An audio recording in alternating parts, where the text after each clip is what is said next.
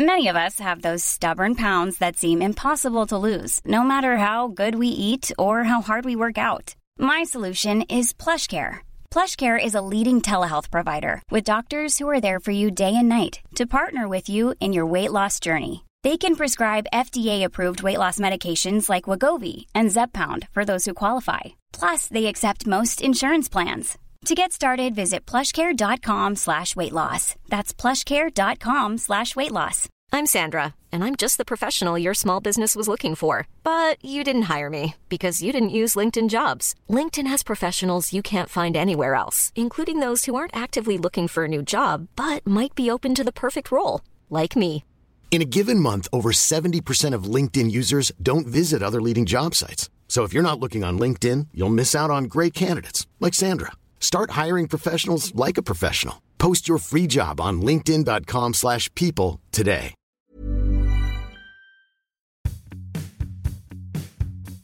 You're listening to Achtung, Millwall, broadcasting from the beautiful South Bermondsey. Accept no substitute.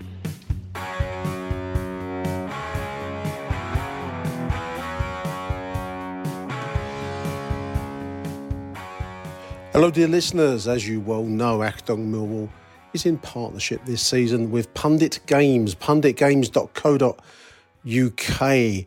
A great quiz game, ideal Christmas present, birthday present, bar mitzvah, whatever you like. It's a great way to pass a few hours on a sunny Sunday afternoon or any other day of the week for that matter. But firstly, I've got to issue an apology for giving you the wrong answer on our previous show. The question for that edition, pre-match question, was a Sampdoria icon who played alongside Vialli, Mancini and later Ruud Gullit at Sampdoria. This right-winger played a crucial part in Sampdoria's only ever Serie A title. He also played for Juventus, Crystal Palace and Lazio. I gave the wrong answer in the previous show. I want to apologise to you. I read from the wrong side of the card. So the answer to that question was, of course, Attilio Lombardo, as I was corrected quite rightly in the aftermath of the last edition of Achtung Millwall. But just ahead of my conversation this afternoon with Michael Avery, I thought I'd give you another question, this time with the right side of the card being read out at the end of the show by way of an answer. So there's another international one as it's to hand. This is a close friend of Zlatan Ibrahimovic, who played alongside him at Ajax, Barcelona, Inter Milan and PSG. This left back won 3 consecutive titles with Inter Milan in the 2000s. His career spanned 145 appearances at Paris Saint-Germain, 57 appearances at Barcelona, then on to Empoli, Inter Milan, 79 appearances, Ajax Amsterdam, 114, finishing his career at Cruzeiro in Brazil, native Brazil. Played 10 times for the Brazilian national team. A close friend of Zlatan, who played alongside him at Ajax, Barcelona, Inter and PSG, a left-back who played for the Brazilian national team. The answer will appear at the end of this edition of Achtung Millwall. Enjoy.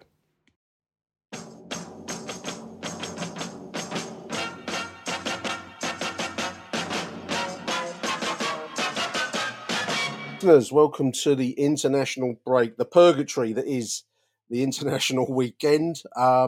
Loads and loads of international fixtures that you can't watch because most of them are on a channel, an obscure channel called Viaplay. You can only see the England games, that's Channel 4. But joining me to try and bring some sense of amusement and entertainment to your long weekend of basically no football, it's Mr. Michael Avery. How are you doing, Michael? Very well, Nick. And you saying about Channel 4, I'm looking forward to my Hollyoaks and England game double bill.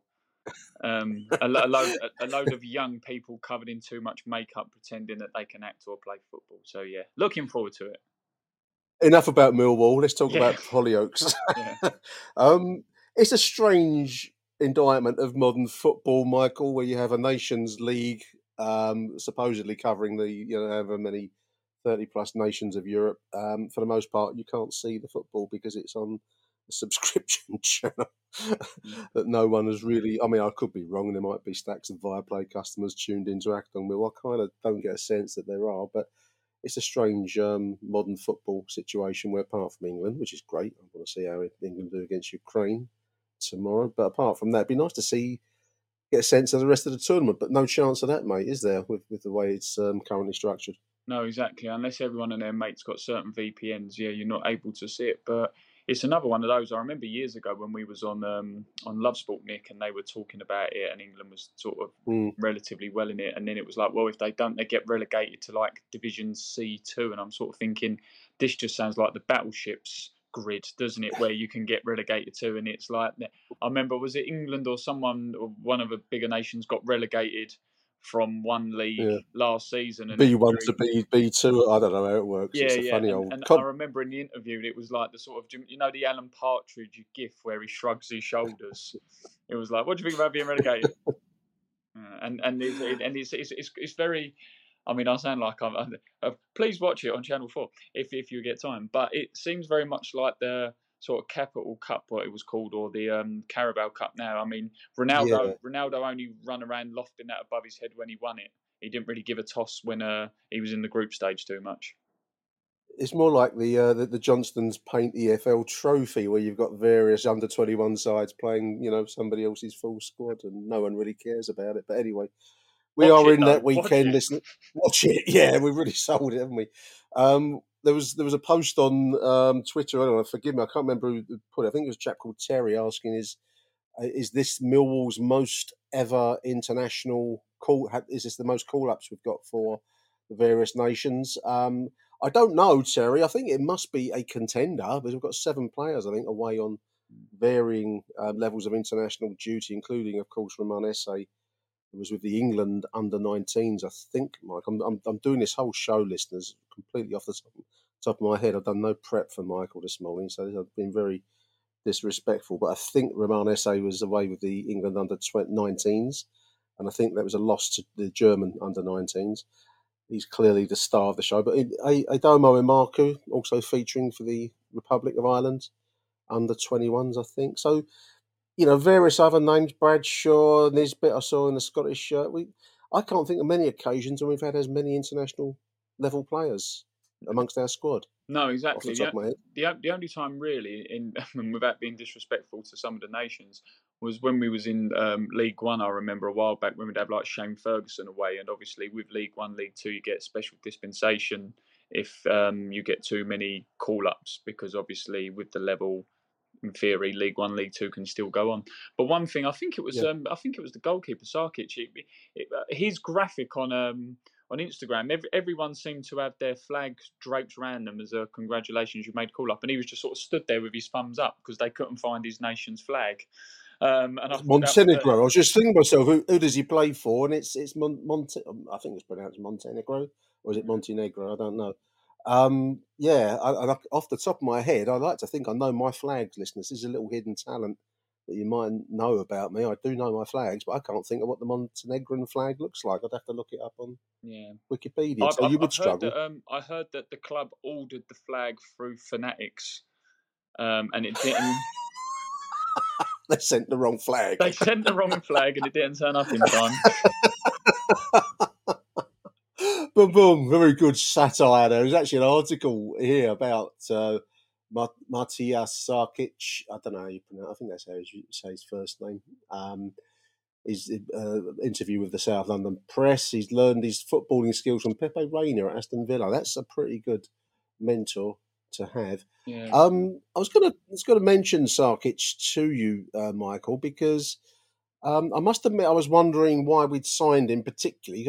I wasn't getting a sense in the early fixture. We were 5 games into a fairly mundane start to the season. I don't think I'm being too harsh to say, we are very much a middle table side at the moment. 1-2, drawn 1, lost 2, and I think we're about par for middle table. But anyway, I was thinking to myself, I hadn't really seen much of an upgrade from Jules Long, in all honesty. But he pulled out some saves up there at Brum at the weekend. I thought, yes, I can see, and obviously the penalty save, which was, poorly struck penalty, but good save. You go around the circle, and which way round you see that. But I must admit, for the first time, I saw the value of the 1.2 million in that last performance at Birmingham.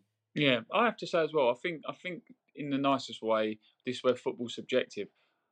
Ability-wise and what he does, and like when he had that shot against him at the Bristol City game, I agree with you, Nick. He didn't have a great deal massively to do against Stoke, because I thought that they had a lot of half chances but were struggling to hit the target. But I just think he sort of seems to command his box better, and he seems to have more sort of like spatial awareness better than Long. You know, he may not Yeah. be massively down to shot stopping, but I mean, he just seems to know where to be. I know that sounds really stupid for professionals footballers, but where there Yeah. was times I always remember, you know, there was times when I was up in block one with you, like when I popped over to say hello, you'd watch Long and you'd think, why has he come out for that, or why has he dived across the goal to get that? Not across the goal, but across the goal after. Why has he not intercepted across? And that Yeah. wasn't necessarily just his goalkeeping; that was just everything about George Long. This isn't a George Long slag off. It's not. You know, we wish him well. He's doing well at Norwich. Fair play. It just didn't work at Millwall. Did he try too hard? Did he feel like he was under Biakowski's cloud a little bit? We don't know. But I just think there seems to be a little bit more confidence from the crowd with him in goal compared to Long. And Yeah. he seems to be.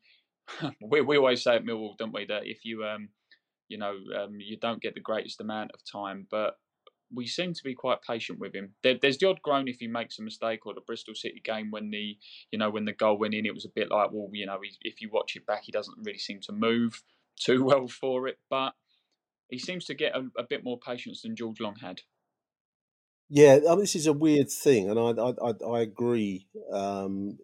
Confidence is a nebulous thing, listeners. It kind of comes and it goes, and sometimes it's it's as nebulous as the affections of the Millwall crowd, because sometimes you can't always account for why some players are loved and forgiven and other players are judged quite harshly. I mean, I never thought George Long was as bad a goalkeeper as many would make out. What happened, I think, with Long, Michael, in the loneliest position on the football pitch, which is being in goal. Once your confidence goes, or your ability to trust your own judgment, whatever way you want to call it, once it goes, it's a very hard place to get it back again at Millwall, isn't it? It's the crowd can be unforgiving, especially if for some reason they see that you've replaced a much loved individual in Bart Yeah. Bielkowski. Also made some mistakes, but for some reason was loved in a way that Jules Long was never loved. This it's Cupid's arrow, isn't it? It lands sometimes and other times it misses. Yeah, and also, I mean, it sounds like this is, I don't mean it to be a slagging off pod so far. We will be positive soon, dear listener. But there's a little bit as well with Gary Rowett. What has been said to a point has been taken literally. And I think with Millwall, sometimes the fans can sort of see what's been said or what's been written, and then go up to people with newspaper clippings and go, you said this, and he's not doing it.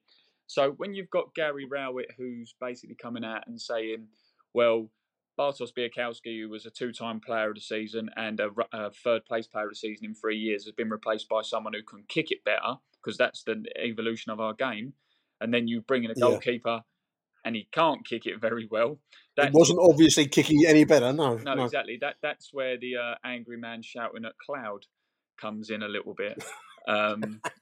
But again, George Long was brought in to do a job.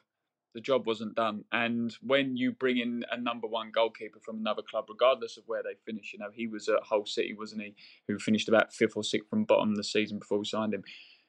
You're asking for trouble if you sign two number ones, in my opinion. You know, you can have good competition, a very decent number two, but if you ask if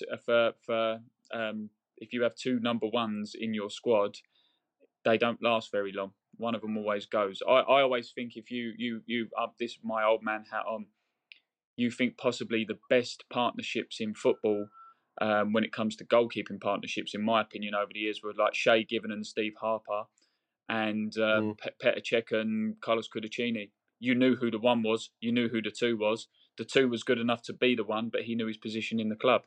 When you've got two number ones, and one of them is incredibly popular, and you try to get rid of him people will look for the chinks in the armour. But I might just be looking into that too much. No, one of my favourite songs in the 1970s was by Sparks, listeners. It's called This Town Not Big Enough for the Both of Us, and it ain't me that's going to leave. And I think that was the Bart Bielkowski, George Long thing in a nutshell, really. But for whatever reason, we've signed Sarkic, And I think for the first time, as I've said, saw the best of him at Birmingham in what was, in all truth, a fighting performance, but we're up against it at times. Have you seen the start of the season, Michael? I mean, 5 games in, we're middle for diddle at the moment.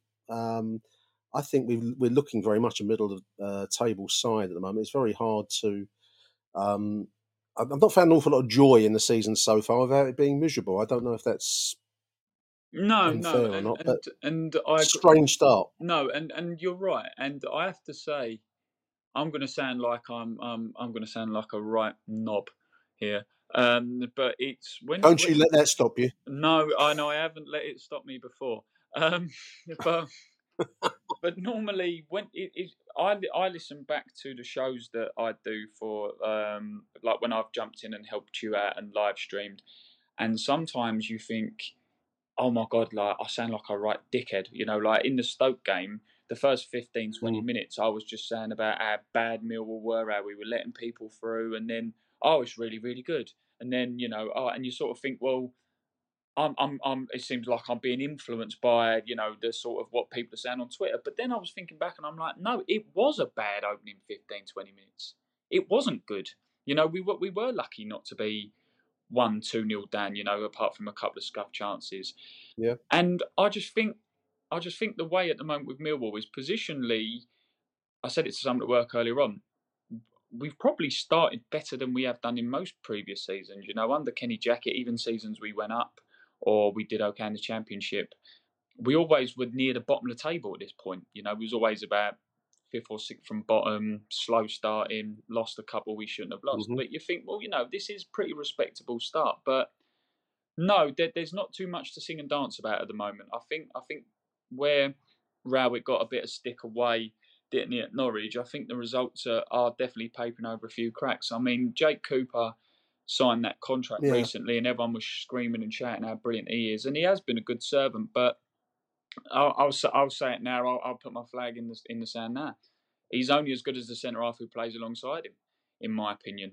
I can't remember who it was on your last show. I think it was either Matt or was it John Rankin when they were saying that we have to make Leonard captain or we have to make someone else captain. And it wasn't considered for the leadership quality. It wasn't considered Jake Cooper has to be captain. I think that Brian at times.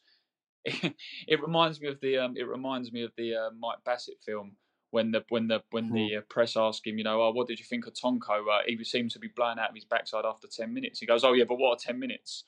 That's what you get with Brian.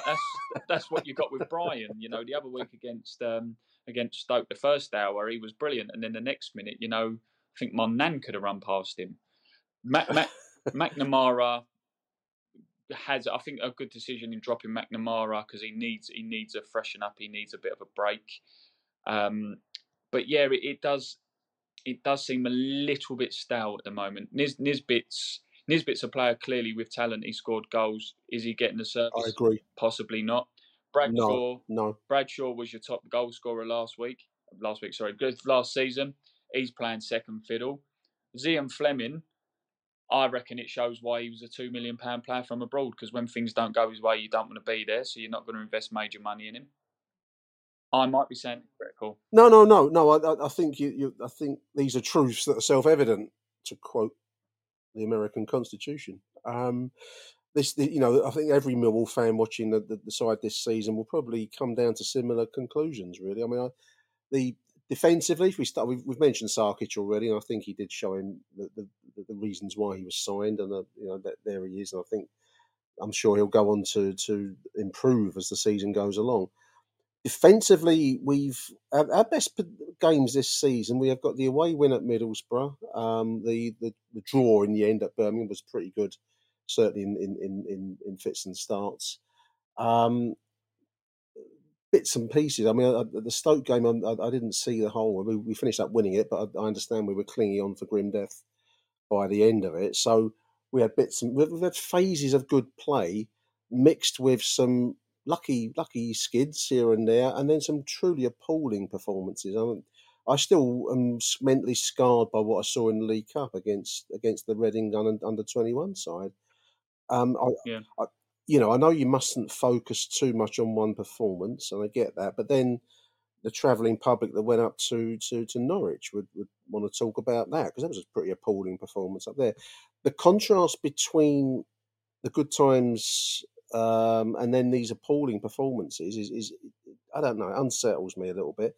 And I keep coming back to this underlying sense, Michael, that there's a bubbling unhappiness under the surface. And I know that football is always going to be a difficult thing to be a manager in. You're always going to be choosing 11 starters and therefore excluding maybe 11 to 12 other blokes that think they ought to be starting. That's the nature of the game. But I do get a sense that there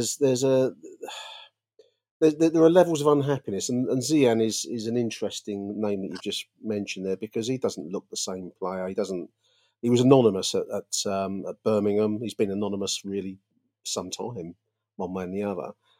Now, he's a young man, and maybe it's not for me to advise him, but this is not the best advertisement for him as a potential 15 to 12 to 15 million pound player that wants to play in the Premier League, because it seems like that's bugging him at the moment. But if I was a Premier League side at the moment, Michael, with 10 to 15 million pounds to play around with to sign an influential midfielder, would I be looking at Zian Fleming? I don't think I would do. Would you?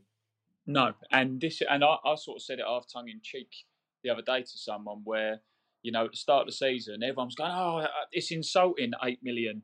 Oh, I said, it's disgusting, 8 million. It should be 10, 15 million. And like I said before, I remember someone rang into your show and said, "Oh, it should be 30 million." 30? I wouldn't mind what I wouldn't mind what he's smoking. But I get.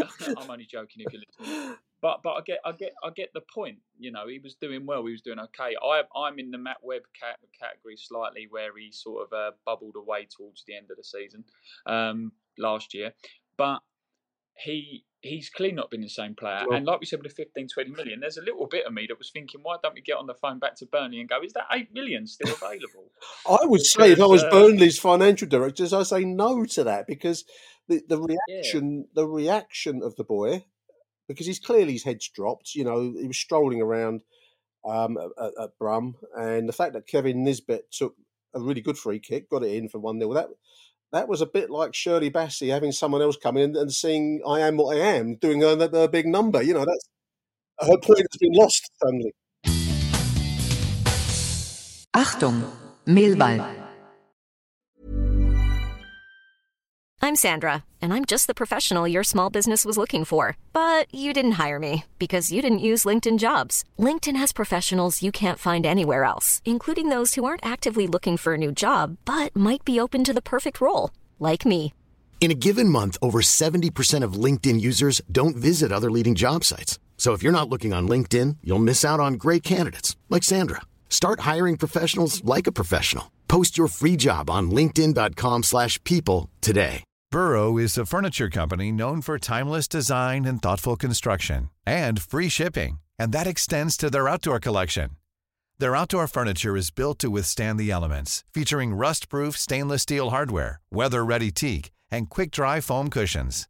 For Memorial Day, get 15% off your Burrow purchase at burrow.com/acast, and up to 25% off outdoor. That's up to 25% off outdoor furniture at burrow.com/acast. Hey, Dave. Yeah, Randy. Since we founded Bombas, we've always said our socks, underwear, and T-shirts are super soft. Any new ideas? Maybe sublimely soft. Or disgustingly cozy. Wait, what? I got it. Bombas. Absurdly comfortable essentials for yourself and for those facing homelessness. Because one purchased equals one donated. Wow, did we just write an ad? Yes. Bombas. Big comfort for everyone. Go to bombas.com/ACAST and use code ACAST for 20% off your first purchase. Yeah, and you say that's literally what I was thinking about as well. I would be concerned. I mean, they probably won't give a toss what I think, but I'd be, if I was the likes of Sean Hutchinson, Jake Cooper, Murray Wallace, more central defensive players who, especially more in this case of Jake Cooper where he's a bit younger, I'd be more concerned the fact that basically a crock job centre midfielder who can't play more than 5-6 games a season, has come into the back line and is arguably the best defender we've had for ages, and will probably be player of the season if he plays like this. Yeah. And when I say crock job, I don't mean that in a disrespectful No, way. but That he sounds horrible, so I injures do easily. apologise. But you've got a player who's notoriously injured for long periods of the season, and he has made defending look a damn sight easier than you have over the last few years. Yeah. And same as McNamara, I'd be a bit concerned that this young kid who's on loan has just come in and completely taken my place. And the difference between Brooke Norton-Cuffy and Danny McNamara is a different level. I mean, the boy is coming from Arsenal. I think he was loaned out to Coventry last season, but you can see the quality there, Mike. You can just see it. Yeah, I mean that's the level. I think it's a hard profession, football, isn't it? Because any delusions you might have are quite quickly shown up come 3:00 on a Saturday afternoon about your quality. Because when you do see it, it stands out, and when it's not there, unfortunately, it's there for all the 20,000 people in the stadium to see. Yeah, Danny Mac. There's the level. That's what you've got to. That's what you got to do each week. I think. Do you know what? I think he got a lot. He got a lot of stick. Not this is another plan to talk about. He got a lot of stick years and years ago, but this is where you sort of need that sort of Alan Dunn mentality, in the sense that I'm not sure if you've read his book. Basically, every season he was told, someone's coming in to take your place, and then halfway through the season he got the place back. Yeah. Like whether you like Alan Dunn or not, he always ended up back in the side. Murray Wallace is like that. That's a Murray Wallace is exactly the same. Yeah. But so this is where we need McNamara, because we know he's got the potential, we know he's got the ability, but this is now we need him to think, crikey, this kid's coming on loan, he's nicked my spot. I'm going to make this. I hope to make this an unenjoyable loan window for him. But we've dwelled on a few negatives. Let's go some positives. I mean, Savills actually looked pretty good. Yep. He openly said that last season before, Detney, that the role he plays at the club isn't the one that he thought he was being signed for. Mitchell's looked good in the midfield with him. Yep. Casper Denor's been a great signing as well. Nisbet, again, we've touched on. He's had some good moments. And I think there are good things to take at the moment. We just need to build on it and stop dwelling on as a fan base on sort of Gary Rowett's speech marks bad tactics. Yes, we know he likes 5 at the back. When we went 3-4-3 the other week against Stoke, it was a lot better. When we go 4 at the back, it is a lot better. But get behind the team, like be critical. We've been critical. We've held our hands up and go, look, he's not good enough. They're not good enough. But also shoe on the other foot. We all pay season ticket money. We don't pay 450, 500 quid or whatever it is to sort of slag people off every 5 minutes, do we? No. And I take that point. The term is supporter, and that does imply that the word support is in amongst that. I do also think that you're entitled to voice your opinions. I think we potentially got a good side there. I think we potentially have an upper table side there. How close to the playoffs, I don't know at the moment. We have a good goal scoring Kevin Nisbet. I really like the look of him. I like an instinctive, hungry striker, and that's what I see in Kevin Nisbet. We do need to provide him with a service. We've also got some potentially good players. I mean, Joe Bryan, we've only seen in bits and pieces. You've mentioned Ryan Leonard. Long may he stay fit, because I think he also does provide something of the leadership that I think John was mentioning the other day. One or two others, no, there are question marks. I mean, Zian needs to have a good look in the mirror, I think, and decide what he wants to be, because at the moment, not sure that there'll be many clubs calling that at the level that he thinks maybe he should be playing at. I mean, somebody I'd have a problem with that. I'm dragging us back to the dark side here, Michael, is that old Father Time creeps up on us all, and I think it's creeping up on some of our defenders. I mean, Sean Hutchinson, I'm just looking at his out for the Leeds game, just reading through Richard Corley's stuff on the London News online. I was pleased, just to take it back to a positive note, with the debut of Wes Harding on his debut, anyway, his proper debut, if you like. I thought he came in and played quite well up there at Birmingham. So it's not quite the disaster that you think it might be. Hopefully Hutch will be back soon. But injuries do start to play a part, don't they? Yeah, and to be fair to Wes Harding, I remember when they signed him, there was a few question marks around him. I think even Fizz, he said as well, didn't he? There was a few question marks around whether this is the sort of calibre of player we want to sign. But it happens sometimes in the night. Not to sound too stupid, and I mean he only played about 2 minutes the other day against Stoke, and he come on as a sub for Hutchinson. But sometimes those players who are defenders, when teams just survive the drop, especially when you're a team the size of Rotherham and you yo-yo up and down. Sometimes those defenders are the best ones to get because they're the busiest defenders in the league, and they've managed to keep teams up. It's like without going too the other way. I remember when Victor Valdez signed for like Man United, and everyone's going, "Oh, what a signing he is!" And I was like, "Well, I could be a good goalkeeper if I'm playing behind the Barcelona back line."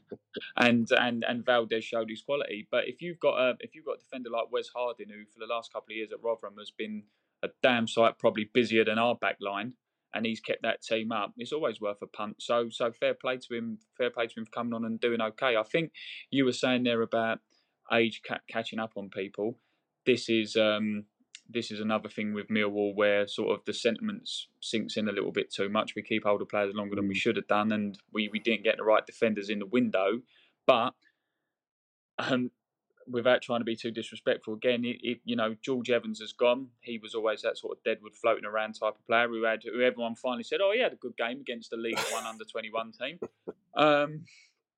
And Vogelsammer, who statistically, there's a few people who listen to the show who's been saying to me about how good he was statistically, but I mean, Sam Allardyce has got 100% England managerial record, isn't it? Yeah, I think it's see you later, Voggy. Was it John Lennon said everyone loves you when you're gone? Well, I think he said when you're dead, but that's probably a bit dramatic for two players that have moved on to other things. But everyone loves you when you've gone to Wrexham. Perhaps might be a better track. I don't know. I mean, well, I just going back to Wes Harding, I was impressed with him at Birmingham, listeners. I'm going to go out on a limb now, Michael. I think he's a Millwall type player. He reminded me a lot of Murray Wallace in the sense of willing to give everything. He looked like there's a few leadership kind of calls going on out there, which is something we're crying out for at the moment. So I was pleased with him. I wouldn't be be quite happy to see him start against Leeds alongside Jake and Ryan Leonard, which I imagine will be the back three against Leeds. We'll see on Joe Bryan. Hopefully he'll be fit and ready to go against Leeds, which is Sunday week. Just flicking through the London News Online stories. Here's a story here about Chinna Coley doing well at Bromley. I was quite struck by Chin when I saw him in the under-21 Cup final back in May. He looked a little bit lost in pre-season. I think it was a bit of a step up, but sounds like he's doing well at Bromley, the Millwall kind of proving ground there, Michael, isn't it, down at Hayes Lane? Yeah, and I think he'll do well there because you'll have Byron Webster and Alan Dunn who know what it's all about, don't they? Yeah. Bromley as well. I know they're kind of more sort of south, if you will, but there's strong links with Millwall as a whole. A lot of Millwall fans go down to watch Bromley as well, don't they? So you'll have your unofficial reporters who reckon they know better than everyone else, saying how good he is and all that kind of thing. But do you know one thing I do hope, though, Nick? I mean, when we saw that under-21 team playing that final, they were superb, weren't they? They were really, really good. Yeah. They played some good football. They played some good stuff. The only thing I'm hoping is that normally when Millwall youngsters sort of have, again, this is where the sentiment, unfortunately, I think creeps in a little bit. When Millwall youngsters come through and they play like their pre-season against Canvey Island, or they'll play against Concord Rangers or someone, you'll always have someone go, "Oh, they're really, really good. Oh, they're amazing. They're brilliant." And then 6 weeks later, they get released, or at the end of the season, they get released. And you sort of think, well, that seems obviously like a little bit of a rush thing. Maybe give these ones a little bit of time, because that entire squad, I'm not saying sign all of them, I'm not going that far, but there were certain players there who had that little bit of spark, who knew what to do with the ball and not even knew what to do with the ball, but they were trying things you don't see from first team football. Yeah. And if you could just keep some of those around for that little bit longer. I know football's a results-based business, and especially the higher up you go, but you're not going to get anywhere if you just keep releasing your youth players. No. So no, 100%. Keep loaning them out. 100%. Keep loaning them out. Keep an eye on them. and then see how we get on. Alex Mitchell, of course, he wasn't involved in that game, but Alex Mitchell's on loan at Lincoln at the moment. I don't know. This was asked at. I was talking to some of the chaps at Birmingham, asking about Alex Mitchell, whether there's a recall clause if we should need it. I don't know. Or Chin actually at Bromley. I don't know if there's a there normally is, isn't there, in case we get into a dire straits, injury wise. So I'd hope there is. Yeah, but even then though, you say that, and I know you're saying there normally is, but how many players would we have to be out for them to be recalled? Well, you'd only recall them if they were looking like going to be permanent fixtures in a side that, because otherwise you're denying them. Alex has gone to Lincoln for first team football, so has Chin, to get regular first team football at this level. And if you're not by pulling them back, you might only need them for 1 or 2 games, and then you've denied them that for the rest of the season. So I don't know. Yeah, exactly. I don't know, listeners. Yeah. There probably is, but as you say, at what point does that become a thing? Don't know. Mill versus Leeds, nearly a sellout. That's a pretty good crowd for a Sunday morning fixture, Michael. And it's on the TV as well. But apparently we're nearing a sellout in the Sunday game after the international break. Amazing. Yeah, that's brilliant. And I mean, Mill Leeds always shows that. Again, why the fact they've moved that game. I mean, if they say it's because of TV, fair enough. But if they say it's because of like security reasons, again, for me that'll always be poor, because Mill Leeds was always Saturdays at 3 o'clock, or sort of midweeks when it was away, wasn't it? I think you're seeing a lot of that with the Birmingham game kicked off early for no apparent reason. I think there was the catch-all security. I think it wasn't on telly, and I think at some level the Leeds game they show it on telly and call it security again, I suppose. Well, this is where I'm crossing my fingers and praying to the football gods, because my little side who I coach, our first league game of the season is next Sunday. Right. So if we're at home, I'm going to ask for like a 6 o'clock in the morning kickoff, so that I've got time to get to the den. Yeah, but we'll see. But no, it'll be a good game. Millwall, I mean, I know we poke fun at Leeds, and Leeds don't particularly like Millwall. As much as they say that we're too small for them, they love it as much as we do. Let's not mess about. But they're always good days out, aren't they? They're always a good laugh. Always played in the right spirit. Yeah. I always enjoy a Leeds game. It's pantomime, isn't it? And that's fundamentally, listeners. That's why we go to the den. It's a pre-Christmas pantomime all the time. There, it's constant. 2 players we did get a quick view of briefly up at Birmingham was Luton Town midfielder on loanee Alan Campbell, who's got a stunning resemblance to Yuri Skalak. Michael, I think that you never see him in the same room at the same time. And loan deal for Ryan Longman, I thought looked pretty good up there. Both stories in the London News Online. So I'm fingers crossed that we see some more of those two. I think Campbell looked a little bit unfit, in all honesty, but I'm hoping that he'll can give some some competition for Zian Fleming's place, because I think Zian does need a bit of competition, like other players do, to G them up a little bit.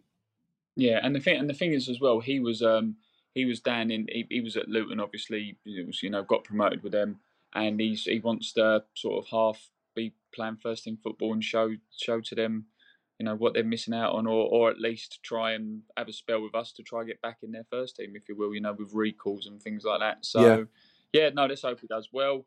Look, there again for the criticism Row it gets for he's not signing players in particular positions or not playing right systems.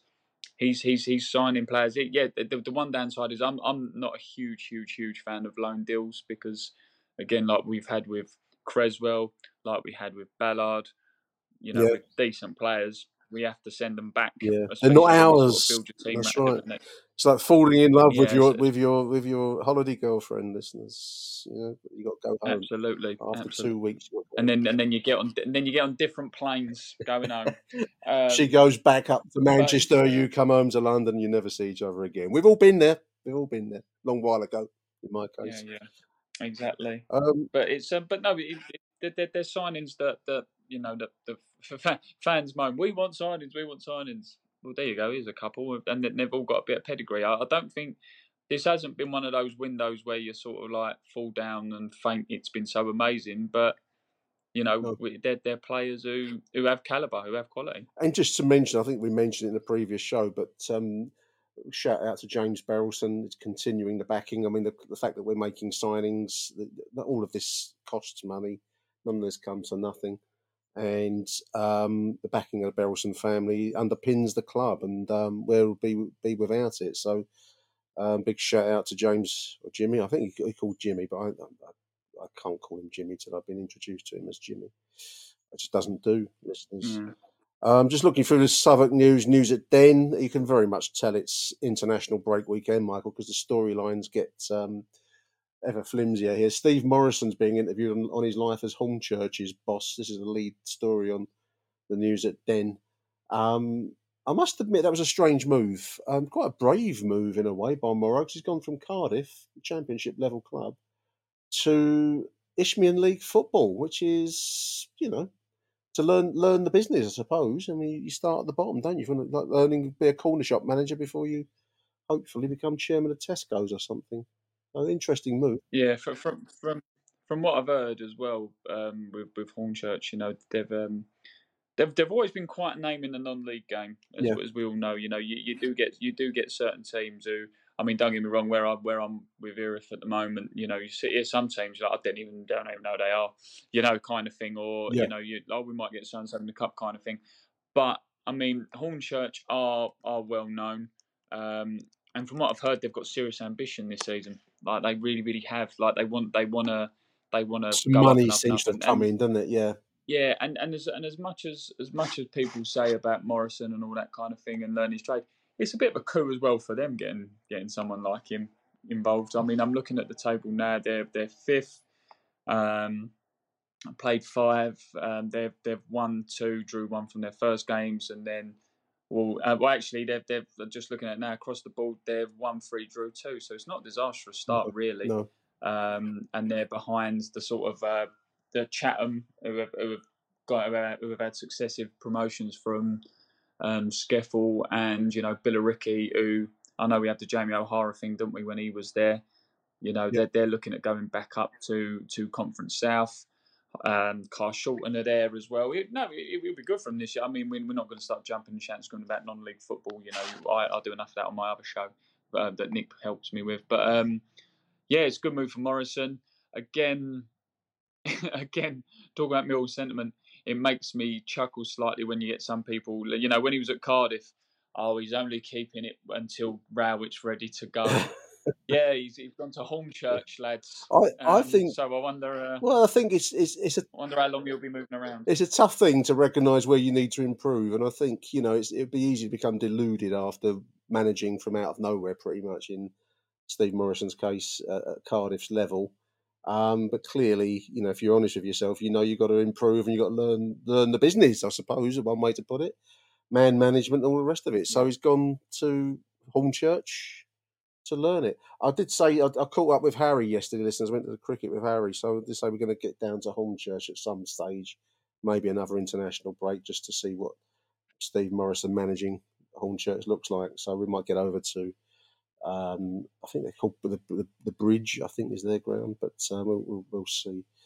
Otherwise, it's largely filler stories on the news at Denmark. But one thing, another filler story that did catch our eye was the official club website put out your favourite Millwall kit in the last 30 years. This is a tweet, wasn't it, to choose your favourite kit, I suppose, since the move to the new Den. Yeah, it's always a good idea advertising the old kit while people are waiting for the new one. It would be nice to get the new one, wouldn't it? I think there's still issues out there. But yeah, this is... When in doubt, fall back on nostalgia. That's always been my watchword, and I think it's becoming the club's watchword at the moment. It's a head-to-head. Winner stays on. I don't know if there's at the moment, 94-96, which is the white-sleeved Asics. Captain Morgan. Absolute classic. The one that had lions written along the side, and the big collar you could do your Eric Cantona impressions with. That was by far the best kit we've had in my lifetime. Yeah, no, I'd agree with that. That was a good kit. And also the training wear that came with it. Oh, I see. They've done it as a head-to-head. So 94-96 is prevailing over the openings, the pinstripe one, the Captain Morgan pinstripe with royal blue, that we wore. Do you know what as well that makes me think sometimes the Millwall admin are taking the piss out of us? And not only have they not got kit in, the first one that went up was this year's kit against the Euro Ferries, a company who had no ferries. At least that Husky chocolate does exist. I've seen it. So Yeah, Euro Ferries, yeah, yeah. but yeah. So yeah, What is it? The Mandela effect, Husky chocolate. We all think we've seen it, but we haven't. No, but yeah, that blue with the white sleeves was nice. I didn't mind the blue pinstripe. That was good as well. the South London I'm trying to Press think of one. one. I like this. There's a late '90s South London Press, slightly darker blue. Yeah, with the sort of faded Like line in the background. yeah, there's like a button-up collar, like a grandad collar. Yeah. Which I Yeah, I quite always remember that. liked. Trying to think otherwise. I can think of some of the ones I didn't like. I never liked the there was a playoff kit we wore. We had like a sponsor, the one that Neil Harris has in the graffiti Banksy look image. There's got some stripes. Oh, the CYC kit. CYC. I never liked that particularly. Yeah. I don't know why. I just thought it looked a bit ugly. Did we go to Wembley with that one? Was that the Scunthorpe one Yeah. we wore against Scunny? So I was never keen on that. Yeah. The other one I never really liked was I call it David Livermore. When we went to Europe, we had like an inside out kind of looking kit. Like we wore all blue against Ferencvaros, and it was like a funny kind of shade of blue and funny kind of Yes. collar. The old Becco kit. Yeah, that's it, Becco, and I think there was like a fashion for having the seams on the outside, or I don't know. It was right. It Yeah. wouldn't pass muster on the sewing bee that my missus watches. Listeners, I'll tell you one in recent years I did like. I mean, the Racing Post ones with the white, where you look like a sort of child's version of a Killer Wow, where he draws squares, was shit. yeah. But I'll tell you what one I did like. Do you remember when we first got promoted back to the Championship under Jacket? And that was when we first had the Navy. Yeah. When everyone, including Fizz, was a bit unhappy about how dark the blue was. Yeah. That CYC, I like that kit. I thought that was really smart. I quite like the dark blue, which for me harks back to the club's origins. Many people tell me that's it should be royal blue, but that was a change made in the 1930s. Do you know what one will win it? If it's been in the poll and I've missed it already, do you know what one? I'll have a little. You're not a betting man, I know. but I'll have poor 50, betting. I'll have a 50. I'll have a 50p bet with you. Good. I reckon if it's not been in there already, I reckon the Army camouflage kit will win. Oh, that one, yeah. That was for the Headley Court. That was a good course. Yeah, that was nice. Yeah, I that was a really nice kit. Yeah. There were some kit. I mean, I like dark blue and Millwall. I prefer all white actually. I quite like the Giorgio all white kit that we had in the promotion season, 2000 to 2001. That was a good kit. But yeah, I mean, at the moment the club are doing this head to head. So get on there, listeners. Take part in their social media contest, and we'll see what comes up. One thing I would say, I know we've knocked the club shop a few times, and it's clearly got its issues at the moment. It would be nice to see more replica kits from the past. I think there is a big market for it. I mean, the Toffs is the company that does a lot, but I think that you'd get a lot of sales of it if only the Mill Club shop could up its game. Or big if only that is. But so even some of the replica old training kit, I think some of that looks quite nice sometimes. The Asics ones, the Mick McCarthy, Captain Morgan. If you can buy that still, I don't know, but I'm sure there'll be. Do you know what one was really good as well? And fans will. I'm going to make this longer to really build it up to like a drum roll. But do you remember when we had Giorgio? We had the white Giorgio home shirt, the blue Giorgio away, and then we had the navy Giorgio with the gold trim, which was the training top. Yep. That was the best. That was the best training top we've had for me. I'll tell you what was a good away kit was the Giorgio yellow. It had like a blue, like a polo shirt. A Goodbye Charlie Bright kit poster. Yeah. I remember. It had like a navy trim. Yeah, that would sell. I'm sure if you could still get that, especially if it's done polo shirt style, that would sell. But yeah, no, that was good. I like that. So there's been some good ones. One or two howlers, I think. Not too many howlers, but every football club goes through, especially in the modern era of chopping and changing your kits all the time. Do you know what? And do you know why this is quite funny as well? Like we're old, aren't we? Do you remember the days in the mid-90s when Millwall's goalkeeper kit was exactly the same as Blackburn's and Leeds because it was the It same was a manufacturer and they template. couldn't be bothered to change? Just stuck it in badge. Yeah. So you'd walk in the front room quickly and you'd see Tim Flowers taking a goal kick and you'd be like, oh, I didn't know Millwall was on telly. No, we're not. We had one with a dark blue with a gold trim a couple of years ago now. It was like, I can't remember which season it was. Mason Bennett wore it, like a dark blue shirt with a gold trim rather than the white trim. That was I quite like that. That was quite nice. But, that was our first season back from COVID. Was that the season? Yeah, it must have been. Yeah, that's true. Yeah, nice kit that. There we are. I mean, I think we've exhausted the online storylines that I've got here, Michael. What are you doing this weekend? You doing any non-league football this weekend? I might do. I might need. Erith Town have got Snodland Town away. Should be a big game. Erith are doing really, really well in the league at the moment. I mean, it's early doors. There's not been too many games at the moment. And the thing is, with non-league football, any level of non-league, you just have someone with a decent investment or decent youngsters coming through, they'll do well. Yeah. But Erith have had a good start. They've recruited really, really well. Good togetherness at the club. The only game they've lost in the league so far is against Whitstable, who a lot of people fancied for the league with Faversham. So, as I said the other day on the show, I'm not sure if anyone listened to it. If your only defeat so far is against one of the teams who people are predicting to go up as automatically as champions, you're not doing a lot wrong.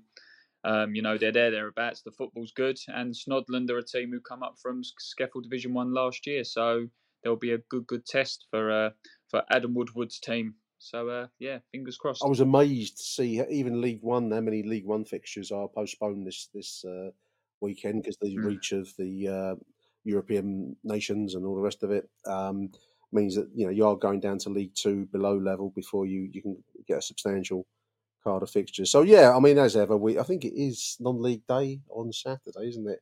I mean, they use these opportunities to try and get fans to investigate their local side, wherever you may live, give it a go. I've really enjoyed my trips last season, particularly. I haven't really been this season to do the grassroots show. So wherever you are, from Thamesmead to Tiverton, wherever it might be, get yourself to your local club because they need the support and buy a beer or something while you're there. Do pay your fee and buy a beer. It goes a long way, Mike. Doesn't it? Yeah, I mean that's the thing as well. I mean, it's not always just like I'm not saying jump in your car and do 100-mile round journeys. I'm really not. But like the other week, Erith had Burgess Hill win the FA Cup extra preliminary. So it was a nice sunny afternoon. I was like, do you know what? I'll go down there. And you think, what a nice little ground this is. Yeah. Like decent clubhouse. You've got like the little lottery man at half time. Little little raffle tickets of. It's like a tombola thing. You pay a pound, you pull out a number, and if they score in that minute, you win something and all that kind of thing. And you think these are really nice little days out. Again, it's not something I'd say. Cancel your trip to Disney to go down to Burgess Hill or Hassocks, but you will enjoy yourself. You will enjoy yourself. It's something different. And I'm one of these people where. Obviously, I've been going to non-league now, not just this season. We did a load. We've done. Well, I looked over my list the other week, Nick. We've been to quite a few. Well in the double figures now between us. I think Sheppey was the furthest flung point that I've been to doing this show. So that's about but it's something a bit different. Yeah. It's something a bit different. These places have got a bit of character to them, and you meet some interesting people. There we are. That's nice stuff, Michael. Well, I hope, listeners, you've enjoyed our roundup of Millwall news. It's difficult on an international weekend. Obviously, there's not a huge amount to report back on. We've done our best to try and bring you something this weekend. Also, a big thank you to Michael taking time out of his lunch hour to join me on the show. Thank you, Michael. No problem at all. No problem at all. Thank you for having me on as always, Nick, and thank you, dear listener, for listening to me probably disagreeing with quite a lot. And thank you, dear listeners, for tuning in. We will be back after the Leeds game, which is Sunday week. Can't see me doing much next week on the Achtung front. So until the next edition on Sunday the 17th. And Michael and myself, it's Arrivederci Millwall. Bye for now. You're listening to Achtung Millwall, broadcasting from the beautiful South Bermondsey. Accept no substitute. Hello, dear listeners. The answer to the initial question at the start of today's show was Maxwell. Maxwell played alongside Zlatan at those clubs of Paris, Barcelona, Inter Milan, Ajax. Maxwell. Did he have anything to do with a coffee and a house? Don't know about that. There we are. Thank you for listening. Arrivederci Millwall. Bye for now.